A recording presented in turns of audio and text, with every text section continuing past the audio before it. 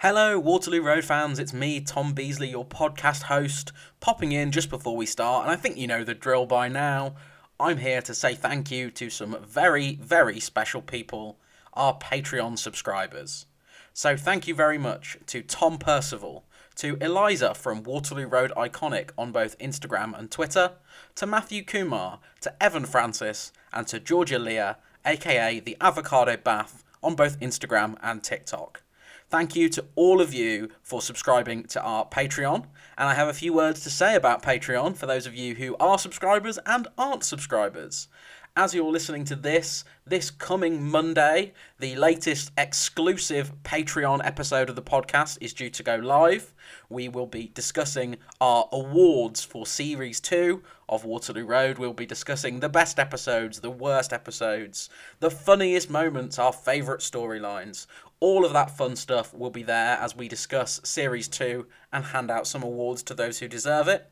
So that episode will be going live on Monday. If you like the sound of that and you would like to subscribe, you can head over to patreon.com/Waterloo Road Pod. You can choose your tier, choose how much money you would like to part with in order to subscribe, and then you can enjoy all of the exclusive episodes and extended interviews that have already gone live, as well as all of the ones we have to come. The interviews with both Jamie Glover and Jason Merrills, of course, are already there in extended form. And I will be recording another interview this week, which will be going live probably just this side of Christmas with another Waterloo Road cast member. So I'm very excited to share that with you, both on the main podcast feed and, of course, in extended form on the Patreon. So thank you to those who have already subscribed, and if you would like to join them, it's patreon.com/Waterloo Road Pod. Thank you very much, and on with the show.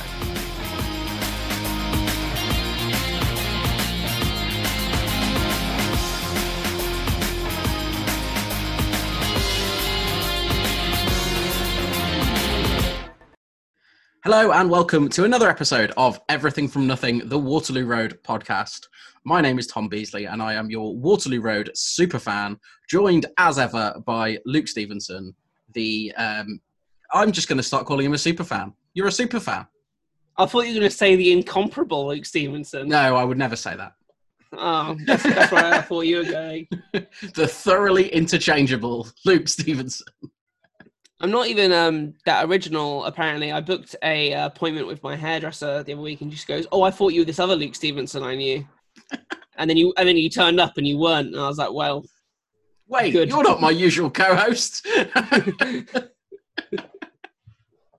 I just let any Luke Stevenson with a Zoom account just hop on. And funny enough, none of them are Waterloo Road fans. How odd. Must have found the only two Luke Stevensons in the country who don't love Waterloo Road. Yeah, so how are you feeling? This is the first time we've watched episodes in like 2-3 weeks. I mean, not that anyone will be able to tell by the release schedule. No, of course not, but we know it. How does a 2-week break suit? We've just come back from our Christmas break. Probably. It doesn't make a difference to me because I basically know most of what's happening, so it's not like I lose the track of the intricate stories. See, my mind is naffed from streaming. I had no idea what was going on when this started, and then I was watching the preview and it was all like flooding back to me. And then I was like, why are they focusing on the musical so much? It was just like I was like slowly piecing it back together, and I was like, why is the musical the plot we're supposed to care about? Like, they show us like flashes of the Mika and Chloe storyline in terms of how it impacts the musical, rather than, you know, the child sexual exploitation it exposed Chloe to. It seemed weird as well because those clips were from like 4 episodes ago. Yeah. A lot has happened since then. A lot happens every minute. The main plot of this episode is resolved by minute 33. But, we were quite trepidatious about this episode when we saw the subject matter. But they really, yeah. I think that given the show, they do it quite well. Yes, I think there are moments which really stick out to me, but it's not the moments that are mishandling. It's when they bring back Stasi Steph. That's when the show kind of like loses its grasp on the things. Stasi Steph and her comedy cop partner. Yeah. But like the kind of main thing about, we can't dance around it anymore. The main thing about the dead baby and who the mother is and why that happened, if you kind of splice that together in a neat 10 minutes, it's a very affecting thing that's very well done, very well acted. But then there's all the kind of just rampant slut shaming that happens for the 40 minutes after the baby is discovered. It's quite incredible and really like varied. It's like all of the different types of what you get. It's crazy. It is absolutely crazy. So we should say the episode starts with an archaeological dig, which is happening just at the school for some reason. Yeah. They've decided this particular patch of ground is fertile for fossils. Yeah, Lewis, a kitchen assistant, is there. He's just there. Why is he there? So it's Janice, Carla, Grantley has agreed to oversee it for some reason, and Lewis is there. I have no idea why. Just so weird. It does start with Muse, Starlight, which is a song I love, and it was a song that I heard for the first time in school because our physics teacher really didn't try very hard, and she used to, when she couldn't explain anything to us, she would just show us YouTube videos. And the thing is, that is now how most of society learns anything. So yeah, it's how I learned the Earth was flat. And one of them was soundtracked to Start by Muse, and I can't remember for the life of me what the video was about, but I remember the song. Glad it did its job then. There was another one that was about echolocation, which is this animated bat, and it was singing this really jaunty tune, and I know the tune to it. I found my prey, I found my way. Oh, delightful! Wow. I don't want to get into the discovery. No, the thing you've got now is that I have to like try and segue from you singing a song about a bat. No, I'm not singing a song about a bat. I'm singing a song sung by a bat. It is about bats, though. Grantley spots that something they've unearthed in this dig is the skeleton of a baby. He then very quickly clears the scene. Grantley's quick acting in getting rid of everyone from the scene is almost immediately undercut when they're talking about it in the staff room.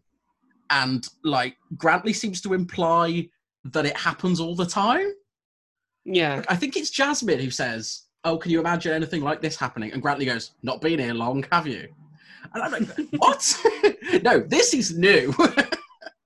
There's a couple of times in this when they just kind of like, they just stop the whole scene for like a little 45-minute Daily Mail comment section. And then just silent. Because like Grantley goes it was their choice. He goes, maybe it wasn't a choice. Like, not every teenage pregnancy is a rape. And it's like, why are they discussing this? It's very unsettling. Also, legally, it is. Because a child under 16 legally cannot consent. So, God damn it, Grantley. Know your laws. Anytime they want to sort of have the debate about an issue where one half of the debate is contemptible, they always just put it in Grantley. Yeah. We need someone to express a totally contemptible and horrible opinion. Grantley. It's your time to shine. It's one of those things that go, this is a contemptible opinion, let's put it out there. And I bet 60% of the people who watched it at the time went, yeah. I like that Grantley. He's just saying what we're all thinking. He's just saying what we're all thinking. I love the idea that there's a genesis of thought from Grantley to Farage. Meanwhile, they're trying to do subplots. I don't know why they're trying to do subplots. If there's the skeleton of a baby, that's the plot. You don't Stop taking us to this bloody musical. So Brett and Alicia are singing. They're singing like that one song from the musical that we've constantly been played. And it's terrible. Their singing together is terrible. And Matt's like, this is the best thing I've ever seen. It is like a horror show. And Brett had insult to injury. Brett had the wavy hair I wish I had, etc., etc. He's soundtracked by the Kooks. But he sings, and he does that thing where he's just lifting his right arm. And he's just like, every motion is like, every note he just pushes out with his right arm. And like, guys like that, they should have those arms cut off. So Alicia's going like full diva because she thinks she's got Matt like over a barrel in terms of he can't find another leading lady, so she can do what she likes. Brett just is entirely contempt-filled towards her. It's all very odd. The musical's happening soon, so they need to put it back in the show. Yeah, but like at some point, because saying Alicia's gonna walk or whatever, and is it Steph who says he thinks she's gonna walk off this? No chance. It's like, has everyone forgotten that it's a bloody school production? And she's got top billing allegedly. Billing. Although we'll get to that. I'm excited about that. I was looking at the sign. So Dante is copying some homework for some reason. Celine shows up. Oh, Celine. She's there again, and she talks to Dante very as if they're best friends. We've never seen them speak, as far as I can tell. Dante, there's not a girl Dante hasn't bottled.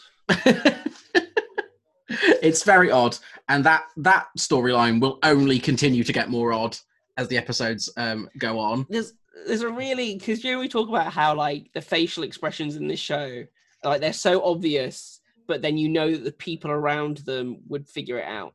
So during this, Celine asks Dante if she wants help. He stops.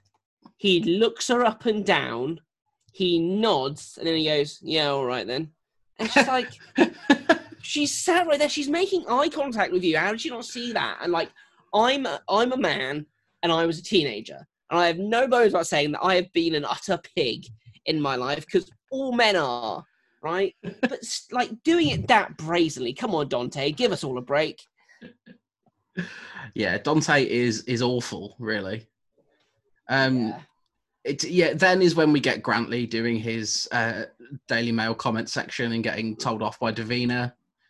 And then we get the police arriving at the school, set to the most jaunty track you could possibly. It's called Rainy Monday by the Shiny Toy Guns. I can only imagine what happened is they read the title, went Rainy Monday. That sounds sad.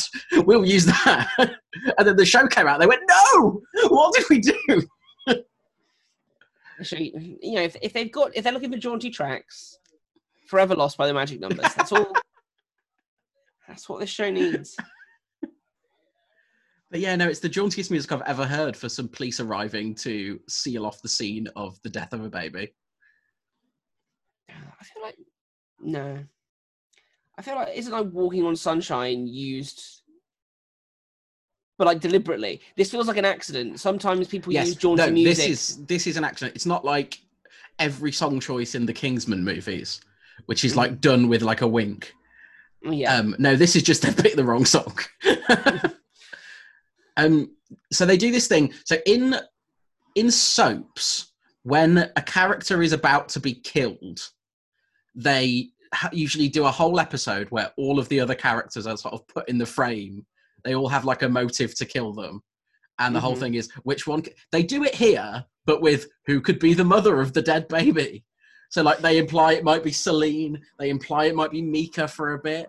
It's all very odd and at odds with how serious the story is. This whole thing, it reeks of that joke in Airplane where the guy asks for a second coffee and then like the paranoid woman next to him is like, he never asks for a second coffee at home. And then like every single time anyone has a slightly bad reaction to the fact a dead baby has been found on the school site, they walk off and another character looks at them like, they're the one. Yes. So like Eddie has a thing like this, and then he walks off, and then Rachel's looking at him like maybe Yes. he had the baby, and it's so weird how they position like everyone's a suspect. That's exactly what they're doing. They're doing everyone's a suspect. Spin the roulette wheel. Who will it be? And it's so at odds with how serious the storyline is.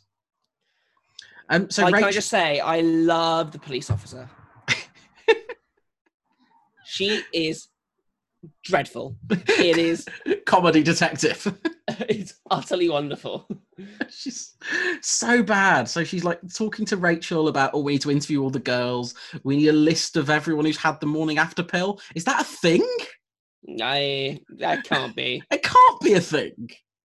Like the lines is just brilliant. She's like, look, I don't want to point fingers, but here is a list of groups I want to point my finger at. Anyone in care, anyone who's asked for the morning after pill, anyone who's got a trouble history. And it's just like, oh, okay, so you don't want to point fingers, but here you are going, I'll have the likely suspects, please. And then when all the girls turn up, it's like, oh, they picked all of the ones in makeup. That's it. Yeah, that was the criteria. You wear makeup, you've definitely buried a baby in a field before. It's honestly, it's so unpleasant. And like, so they kind of pay lip service to it because you've got Rachel saying that, oh, she's worried about the girls being stigmatized, the ones who are vulnerable. But she goes ahead and provides the list of vulnerable girls. Oh, yeah. She gives Stasi Steph full reign to go after all the chavvy ones. Well, in fairness, Steph is the head of pastoral care. So yeah, it's it's not unreasonable that she'd be asked to take the lead on it, is what I'm saying. Yeah, I know, but she's just like, yeah, target these ones, not the poshos. We do have to say something about, and we talk about the police officer and pour one out for a fallen hero because she refers to the press being interested, not the flaming press. Sadly missed, Jack. Sadly missed. And Rachel reacts entirely fairly to being told that the press are there. No tables are flipped. Not the press.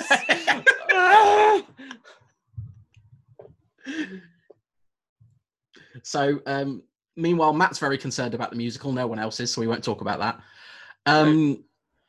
So they do a weird interview with Francine, who's one of the girls. And in this interview... A girl in makeup, a girl who has the temerity to be in a relationship with someone older than her. And then she confides that she hasn't had sex with this older boy and that he's broken up with her because of it. And Steph advocates abstinence.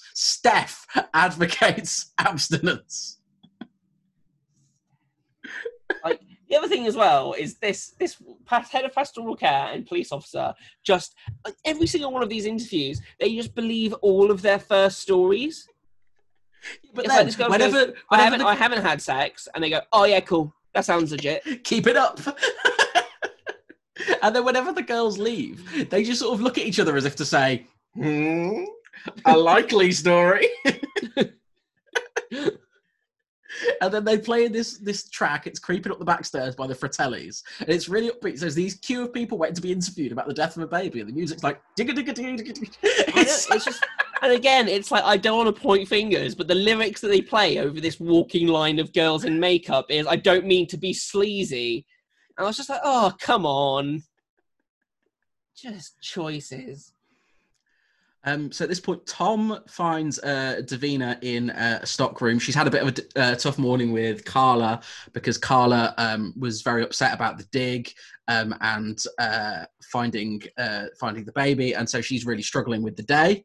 So Tom kind of offers Davina a kind of a shoulder to cry on. There's a reference to Trisha, which I thought was very naughties. Enjoyed that. Yeah. So they're now interviewing a girl called Rhiannon, who is immediately angry.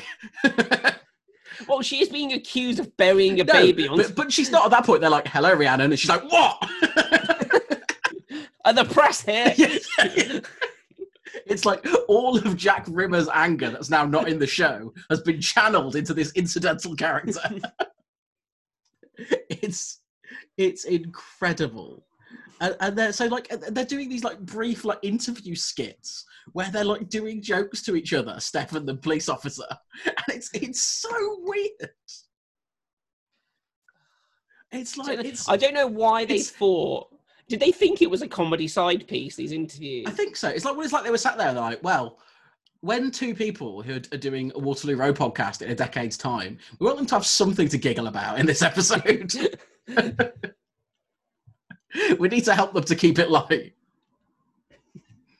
So yeah, they're still doing. So we then get another scene with Dante and Celine, where Celine basically pins Dante to the floor and goes, "Where do you see yourself in 5 years?"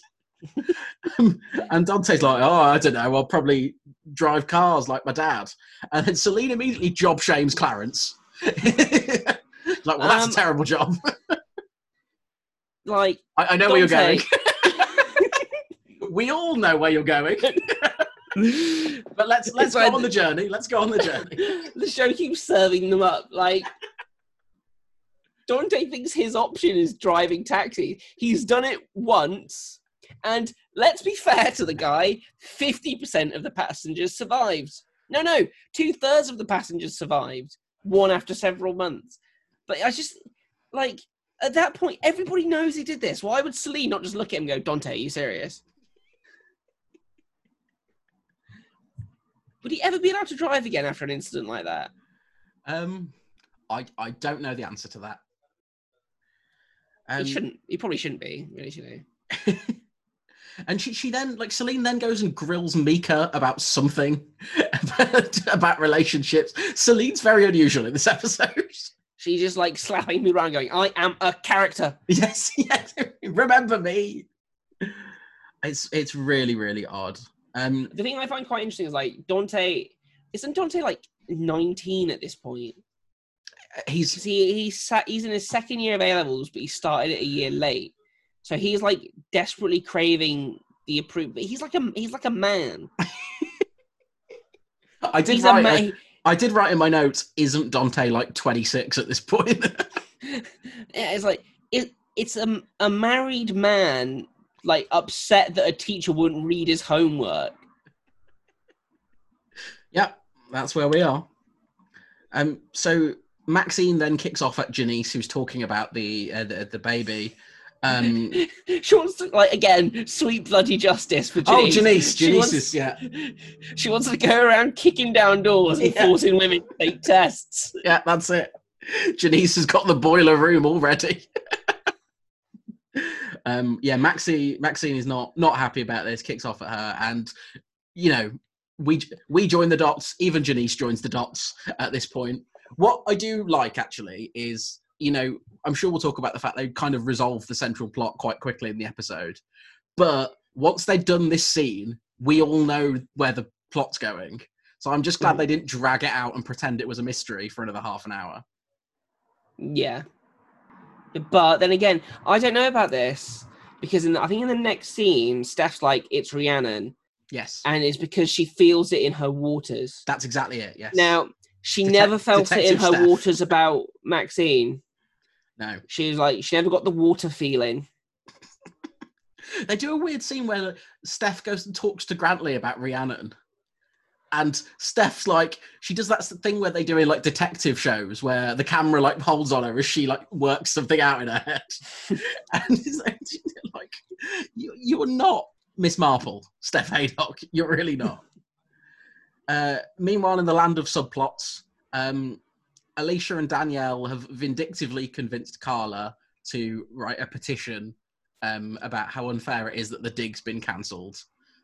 It's in very, very, very bad taste. And soon, Mika finds out and is yelling at Carla about the petition, calls it sick. Brett intervenes, and Mika tells Brett that she thinks she's pregnant. I don't care about this. No. And this subplot will also be resolved in the length of this episode. I have absolutely zero notes, like, because the Alicia and Danielle thing, I think is just, like, it's quite well handled. So I had no really notes about that. They're just horrible. They get called out for it, etc. I do find it really weird that after Mika has a yell at Carla, the next image is of Carla surrounded by about 30 children, all stood 10 feet away yelling at her. Like, I don't get why that happened. And the only thing I wanted from the Mika and Brett storyline was for the baby to be Dante's. Just the banter outcome. Full-blooded soap drama there. If this was happening in real life, that would be what would happen in 2020. If that was happening, it would be in the next time trailer. One thing I do find is quite odd about this is like we've seen a lot about Mika's like life and everything, but we didn't have a scene about the first time she had sex. No, because like they did it with maybe they didn't want to repeat storylines. They did a similar thing with Chloe, but you'd think because they spent a lot of time on the Brett and Mika relationship at the start of this series, you'd think they would have. But they also don't. That. They also don't ever depict the first time Chloe and Dante have sex. No. But like they have the conversation about it, and it's obviously they don't depict it, Tom. No, but you know what I mean. So they have two or three episodes where the focus of their storyline is are or aren't they going to have sex at the end of this episode, and then 4 or 5 episodes later, she's sleeping with Brett, and so I think we just assume that her and Dante have been sleeping together. Yeah, but I just thought they would have done a similar thing with the kind of Mika and Brett storyline because we saw their relationship start and escalate, etc. But then we kind of just get to immediately, for some reason, Brett is trying it on with her sister and succeeding. Not trying it on, just having it on. Having it on's not a phrase, is it? No, having it off, I think is the phrase. There we go. It's not a sexy phrase, having it off. Why off? I don't know. Having it off. I don't know. Having it on surely makes more sense. I don't know the etymology of that phrase. We'll have to call Susie Dent.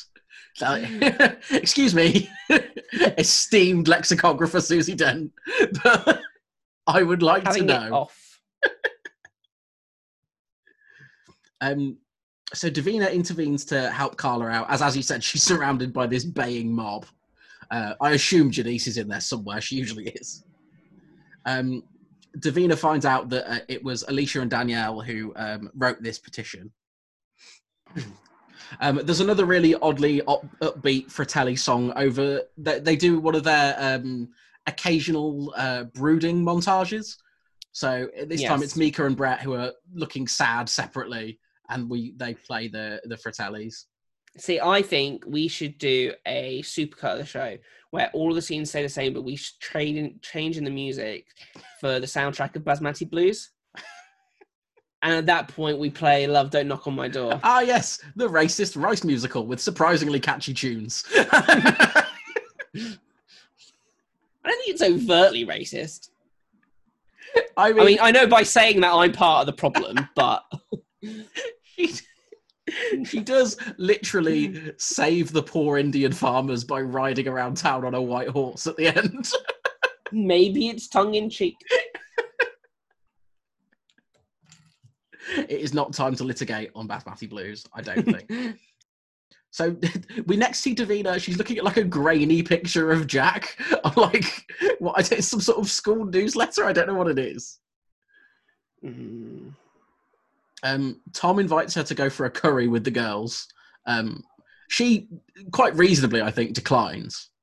It reminded me of the thing that kept happening in series 1 and 2, where Jack would invite Kim to dinners out of politeness, and Kim would always go. Yeah. And we always were like, why? Why are you going, Kim? Davina, because she's perfect, has the good sense to say no. She goes, no, I'm just going to be floating around healing the sick. So Mika and Brett have gone off to the shopping centre to get a pregnancy test. Mika finds out she's not pregnant, and Brett is a little bit upset about it. Why? Don't know. Maybe that's what insane wealth means. Because I've already set up a wing of the house. It's like, I've already donated to the hospital. What's this? I've cleaned all the booze out of my den. Why is this 18-year-old boy so gutted that his secondary school girlfriend isn't pregnant? Well, it's because they do this weird thing, and it's Dante syndrome, where they write these people like they're adults. Mm-hmm. And so, like, Dante was like, well, we need to get married and get a house. And Brett's like, we need a baby. It's like, we're teenagers, we're children, we're in school uniform. It's so baffling. We've been marooned in the land of the subplots for quite some time here. Mm-hmm. It's very odd. So Rachel wants Tom to get Mika back into the musical. No one cares about music like school. I was in school musicals. No one but the people in them care at all. Everyone else is just like, why is the hall always busy? That's all anyone else thinks about musicals. To be fair, I like from at this point in, I was lost because Eddie gets told about what Alicia and Danielle did. And then he says, it's bullying, pure and simple. Yes. And in my head, I just went straight to hearsay. As always. For our younger listeners, search out hearsay, pure and simple. Before X Factor, before Pop Idol, we had Pop Stars. Was it Pop Stars? Hearsay was Pop Stars. Girls Aloud were Pop Stars, the rivals.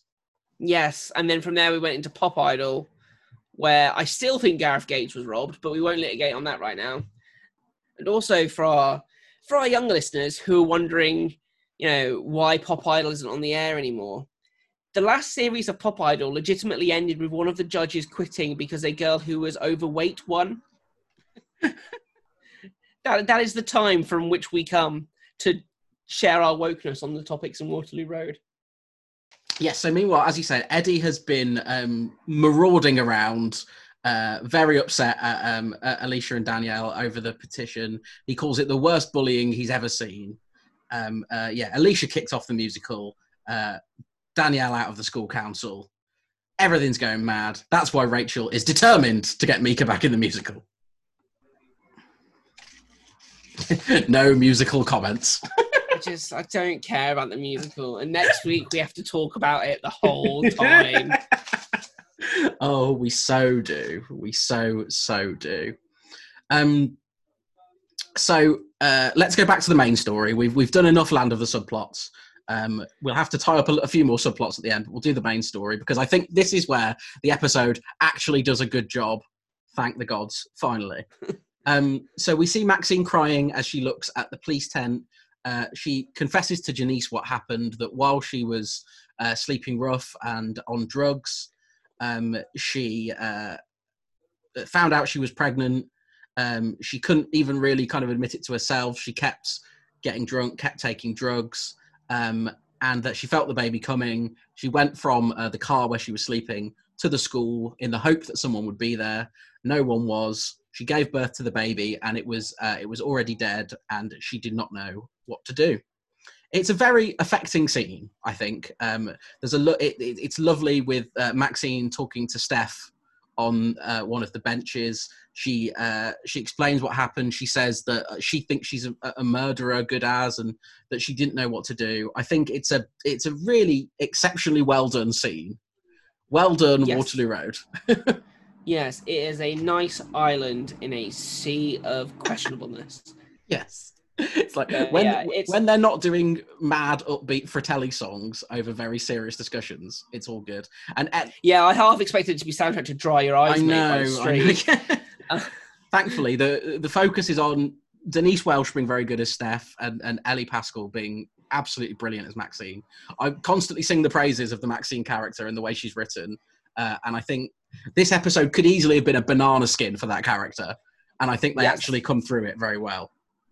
Yeah, definitely. It takes you on a journey from start to finish. And it's one of those things where it's like, we always hit the show hard for trying to retrospectively add stuff in to explain parts of the character. But here, Maxine's history is a bit of an unknown to us. And here they're filling in parts of what it was like and everything. And at the same time, talking us through a lot of issues that young people and a lot of other people go through. And I think, it did it well without, just reverting to a Daily Mail sidebar. Rachel is very keen for Maxine to tell her story. She feels Maxine's been very brave. There's a scene where Maxine is talking to Steph, and she's talking about how she's worried about the baby being in limbo, and it's again, it's very affecting. They say they would have called the baby Charlotte. They realise that the baby would have been Lewis's, and so Eddie goes and tells Lewis that he was the dad. And then there's again a very good scene between Maxine and Lewis, where they talk about Maxine says, "We never could have kept the child anyway. It doesn't work with the way you are and the way you live your life." And Lewis Seddon is very, very sensitive about it and acknowledges his own flaws. It's a very good scene. The show is being good. Yeah, I mean, it's still trying to make us like Lewis, which is wrong. Stop trying to make us do that. Yeah, I think, Rachel's idea of having Maxine tell her story, I think, is a good idea in principle, but I don't think it would actually work in any secondary school that you would expect to be in. Yeah, but this is the school that when they did the zero tolerance policy on bullying, they had Clarence Charles walk out on stage to say, "I've been an idiot." Yeah. So actually, compared to that, this is and it's very nicely done as Maxine tells her story. And Rachel says they're going to bring in better sexual education at the school. So that was the thing that I thought was odd. Is the takeaway is Maxine's story is not one that applies to better sexual education because she was a drug addict. So she was not in the headspace at any time to make any reasonable decision regarding any of what happened. She just wasn't, and she says as much. She wasn't in it for it, but then they seem to spin it into a whole thing about sexual education. Then Jasmine pops up for her one line this week to be an easy softball where she's like, "Why don't you just encourage them to have sex?" And Steph is just like, "They're gonna do it, we might as well." And she's like, "Okay, there's our Daily Mail approach to this." Yeah, they put the questionable opinion in Jasmine's mouth, which it sat really awkwardly for me. Actually, I was like, "No, Jasmine."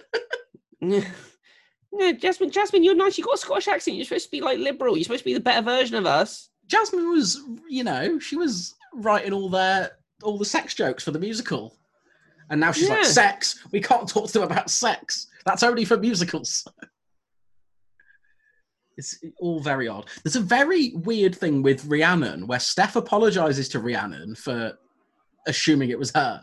And Rhiannon basically says, not in as many words, but "Don't worry, miss, could have been me," is basically what she says. And it's really odd.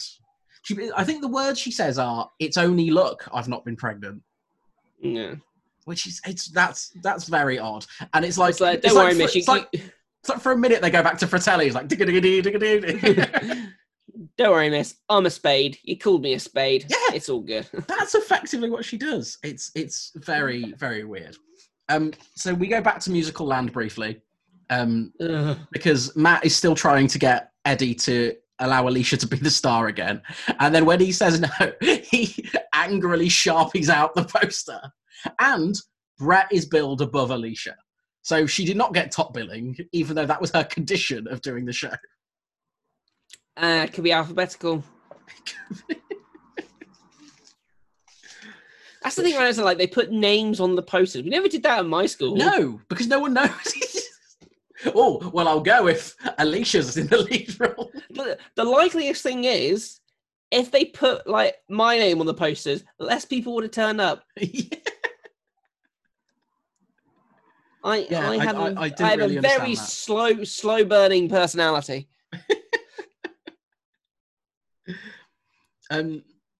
So we then have to handle the other quite serious plotline they introduce in this episode, albeit one they throw away so quickly that it's kind of tough to get a handle on it. So I've got no notes on this. What are you talking about? I'm talking about Eddie and his child. I had one more jive. I had one more jive about Tom and nothing else done for this episode. So I'm gonna have to. So Eddie, we've seen leave the room a few times when the conversations got difficult, and he then tells Rachel that it reminds him he misses his own son, who he doesn't see. Eddie then confides in Rachel that he had twins, and that one of them died suddenly, cot death. And And then he says that his ex, Alison, is basically keeping him away from his other boy, who is 3 years old. And that's kind of why he's especially upset by the whole situation. Which is it's thrown away very quickly because the show's devoting so much time at that point to the other very serious storyline that it's doing better. But it then goes absolutely mad because Rachel tracks down Eddie's ex-wife's phone number for some reason. Not just her house number, her mobile number. Her mobile number. Very, very odd. And the episode ends with them. They've gone for a drink together after school, and it's a much nicer pub than normal. This is not their normal Rochdale drinking hole. No, it's not Jack Rimmer's usual haunt. No, it's not. Presumably because Jack's still in there. Yeah, not one of them is going home with a 17-year-old barmaid tonight. No. And then as the episode ends, we see Rachel calling Eddie's ex-wife. But I don't want to talk about that because there are some more nice scenes with Maxine, Steph, and Lewis. They plant a tree for baby Charlotte on the site. And Lewis and Maxine have this very uncharacteristically mature conversation where Lewis is saying, now I've got this job, I can put money aside and maybe we can have another baby down the line. I don't believe it for a second, but he's saying the right things. Yeah, it wants us as an audience to cheer on the idea of Lewis and Maxine having another baby. No, Maxine, run away from him. Especially, he semi-regularly talks about how he would beat her if she did some of the things that, say, Chloe does. Yeah, he's just very flippant about the abuse that he would like to dole out. He is. And Lewis, like, nearly everything you describe about him is an attempted something. Yes. Attempted murderer, attempted rapist, attempted kitchen cook, attempted archaeologist. Why was he there? Attempted drug dealer. Yeah, well, he did that, but then he did. He someone. Succeeded. Attempted fast food impresario. So yeah, an odd episode, I think. It tackles this big central idea and actually does a very good job of it. Mostly, I think, because of the performances, particularly from Maxine. And then the rest of it is just a cluster. It's such a mess. Yeah, and like because another big beat at the end is like the Tom and Davina thing. Who cares? Why do these two have to be together? Why does Tom have so much game? They are roughly the same age and single. Therefore, the show demands they must be like. But it's really odd because like the scene, like it's the one with Jack's, like the weird photo of Jack's face, the grainy photo, and then she sits there, she sees it, and she looks up, and there's Tom. We're like, oh, I see what you're doing there. But like, Tom then sits next to her, and he's like. He's kind of playing on his loss as an excuse for them to be together. He's like, we both have to move on. I was like, look, people handle loss in different ways. But Tom's ex-wife and current partner died in like the last few months. He's trying the moves on someone so quickly after that. And if I was Davina, I'd be concerned. Yeah, it's very odd. That story, again, I think so many of Tom's storylines over like the last 10 episodes, I've just really struggled. I find myself just not wanting to, like, gone are the days where we were celebrating ordinary man Tom Clarkson. He says what he feels. He was the voice of reason, and now it's just like, Tom, just stop. No, hang on. Andrew Treneman was the voice of reason. Oh, yeah. If only for a Treneman man in the Department for Education. So yes, next week we have the musical. Dreading this. Alicia is sabotaging it in some way. The governors are there because of something Rachel's doing, and Eddie's ex-wife Alison shows up and dumps the kid at the school with him. Yes, not so many serious ideas at play in this episode. No, I kind of just...